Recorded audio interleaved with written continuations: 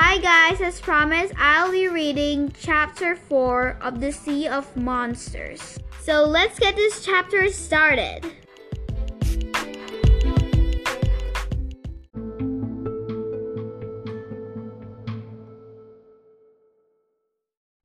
Chapter 4, Tyson Plays With Fire. Mythologically speaking, if there's anything I hate worse than trios of old ladies, it's bulls. Last summer, I fought the Minotaur on top of Camp Haplet Hill. This time, what I saw up there was even worse. 2 bulls. And not just regular bulls, bronze ones the size of elephants. And even that wasn't bad enough. Not only, they had to breathe fire too. As soon as we exited the taxi, the Grey Sisters peeled out, heading back to New York, where life was safer. They didn't even wait for the extra 3 Jokma payment. They just left us on one side on the road. Annabeth with nothing but her backpack and knife. Tyson and me still in our burned-up tie-dye gym clothes. "Oh man," said Annabeth, looking at Bal raging up the hill. What worried me most weren't the bulls themselves, or the 10 heroes in full battle armor who were getting their bronze-plated booties whooped. What worried me that the bulls are raging all over the hill, even around the backside of the pine tree. That shouldn't be possible. The camp's magic boundaries didn't allow monsters to cross past Tally's tree, but the Meldables were doing it anyway. One of our heroes shouted, "Border Patrol to me!" A girl's voice, gruff and familiar. Border Patrol, I thought. The camp didn't have a Border Patrol. "It's Clarice," Annabeth said. "Come on, we have to help her."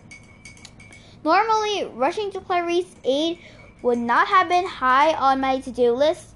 She was one of my biggest bullies at camp. The first time we met, she tried to introduce my head to a toilet. She was also the daughter of Ares, and I had a very serious disagreement with her father last summer. So now the god of war and all of his children basically hated my guts. So she was in trouble. Her fellow warriors were scattering, running in panic as the bulls charged. The grass was burning in huge watches around the pine tree. One hero screamed and waved his arms as he ran in circles, the horsehair of his helmet blazing like a fiery mohawk. Clary's own armor was charred. She was fighting with a broken spear shaft, and the other end embedded uselessly in the metal joint of the bull's shoulder. I uncapped my ballpoint pen. It shimmered, growing longer and heavier until I held my bronze sword and I looked small in my hands. "Tyson, stay here. I don't want you taking any more chances." "No," Annabeth said. "We need him." I stared at her. "He's mortal. He got lucky with the dodgeballs, but he can." "Percy, do you know what those are up there?" "The cawless bulls made by Vitasis himself. We can find them without media sunscreen SPF 50,000. We'll get burned to a crisp." "Media's what?" Annabeth rummaged through her backpack and cursed. "I had a jar of tropical coconut scent sitting in my nightstand at home. Why didn't I bring it?" I learned a long time ago not to question Annabeth too much. It just made me more confused. "Look, I don't know what you're talking about, but I'm not going to let Tyson get fried." "Percy, Tyson, stay back." I raised my sword. "I'm going in." Tyson tried to protest, but I was already running up to the hill towards Clarice, who was yelling at her patrol, trying to get them into phalanx formation. It was a good idea. The few who were listening lined up shoulder to shoulder, locking their shields to form an ox hide and bronze wall, their spears bristling over the top like porcupine quills. Unfortunately, Clarice could only muster 6 campers. The other 4 were still running around with their helmets on fire. Annabeth ran toward them, trying to help. She taunted one of the bulls into chasing her, then turned invisible, completely confusing that monster. The other bull charged Clarice's line. I was halfway up the hill, not close enough to help. Clarice hadn't even seen me yet. The bull moved deadly fast for something so big. Its middle hide gleamed in the sun, eyes and horns of polished silver. When it opened its hanging mouth, a column of white-hot flame blasted out. "Hold down the line!" Clarice ordered her warriors. Whatever else he could say about Clarice, she was brave. She was a big girl with cruel eyes like her father. She looked like she was born to wear great battle armor. But I didn't see how even she could stand against that bull's charge. Unfortunately, at the moment, the other bull lost interest in finding Annabeth. It turned, wheeling around behind Clarice on her unprotected side. "Behind you!" I yelled. "Look out!" I shouldn't have said anything because all I did was startle her. Bull number 1 crashed into her shield, and the flanks broke. Clarice went flying backward and landed in a smoldering patch of grass.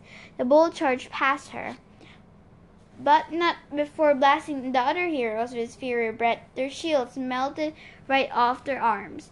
They dropped their weapons and ran as bull number 2 closed into Clarice for the kill. I lunged forward and grabbed Clarice by the straps of her armor. I dragged her out of the way just as bull number 2 turned past. It gave a good swipe with Riptide, and cut a huge gash in its flank. But the monster just creaked and groaned and kept on going. It hadn't touched me, but I could feel the heat of its metal skin. Its body temperature could have microwaved a frozen burrito. "Let me go!" Clarice pummeled my hand. "Percy, curse you!" I dropped her in a heap next to the pine tree and turned to face the bulls. We were on the inside slope of the hill. Now the valley of Camp Hapla directly below us. The cabins, the training facilities, the big house, all of it at risk. If these fools got past us, Annabeth shouted orders to their heroes, telling them to spread out and keep the bulls distracted.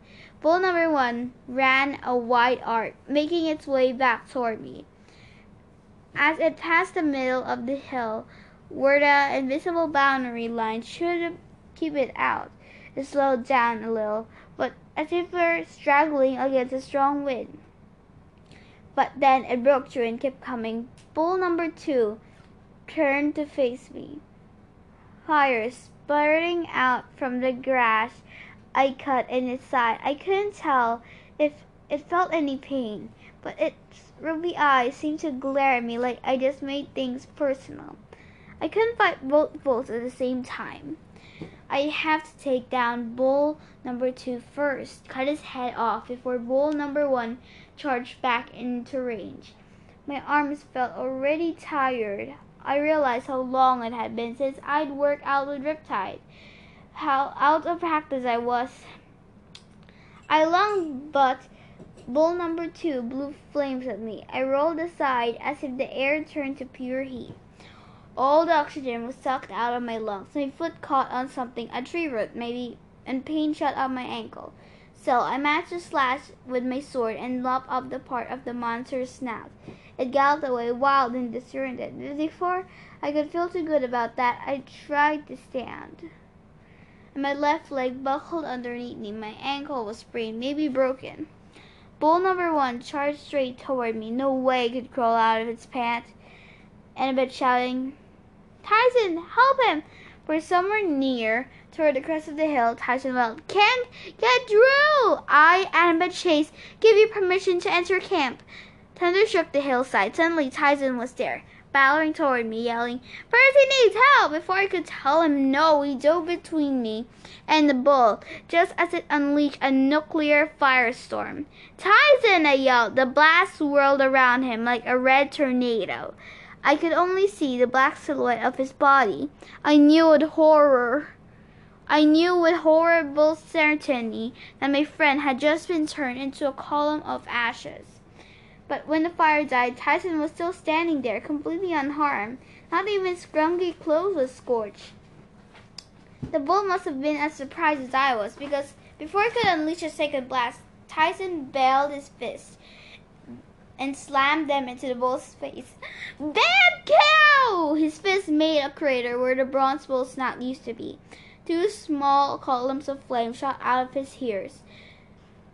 Tyson hit again, and the bronze crumpled under his hands like aluminum foil. The bull's face now looked like a sock puppet, pulled inside out. Down! Tyson yelled. The bull staggered and fell on its back. Its legs moved feebly. The hair seemed coming out of its ruined head in odd places.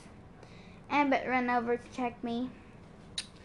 My ankle felt like it was filled with acid, but she gave me some Olympian nectar to drink from her canteen, and I immediately started to feel better. There was a burning smell that I later learned was me. There my arms had been completely zinged off. The other bull? I asked. Annabeth pointed down the hill. Clarice had taken care of bad cow number 2. She'd impaled it.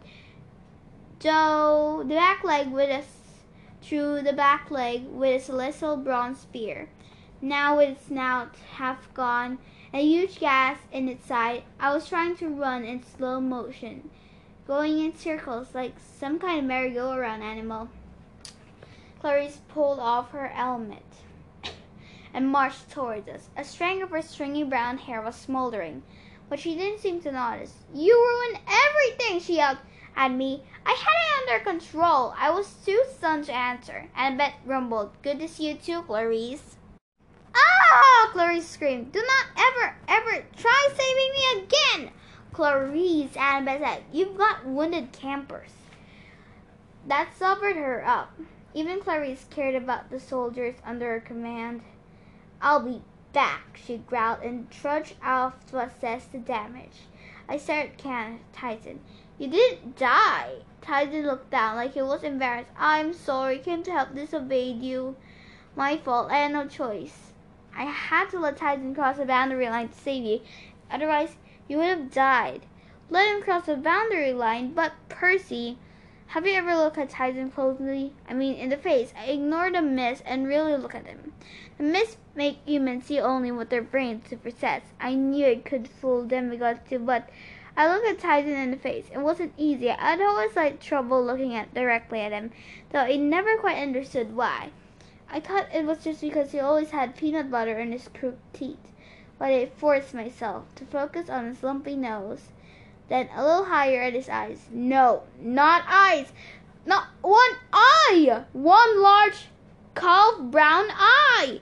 Right in the middle of his forehead, with thick lashes and big tears trickling down his cheeks on either side. Tyson, I stammered. You're a cyclops, Ambit offered. A baby by the looks of him. Probably why he couldn't get past the boundary line as easily as the bulls. Tyson, one of the homeless orphans. One of the what? They're in almost all the big cities, Annabeth said distastefully. They're mistakes, Percy. Children of nature spirits and gods. Well, one god in particular, usually. And they don't always come out right. No one wants them. They get tossed aside. They grow up wild on the streets. I don't know how this one found you, but he obviously likes you. We should take him to Cairo and let him decide what to do. But the fire, how? He's a cyclops, Annabeth paused, as if she were remembering something as pleasant. They work for the forges of the gods. They have to be immune to fire. That's what I was trying to tell you. I was completely shocked. How I never realized what Tyson was. But I didn't have time to think about it. Just then, the whole side of the hill was burning. Wounded heroes needed attention, and there were still 2 bandaged up bronze bulls to dispose of, which I didn't figure would fit in our normal recycling bins. Clarice came back over and whipped out the suit off her forehead. Jackson, if you can't stand, get up. We need to carry the wounded back to the big house. Let Tantalus know what happened. Tantalus? I asked. The activities director. Clarice said impatiently. Chiron is the activities director.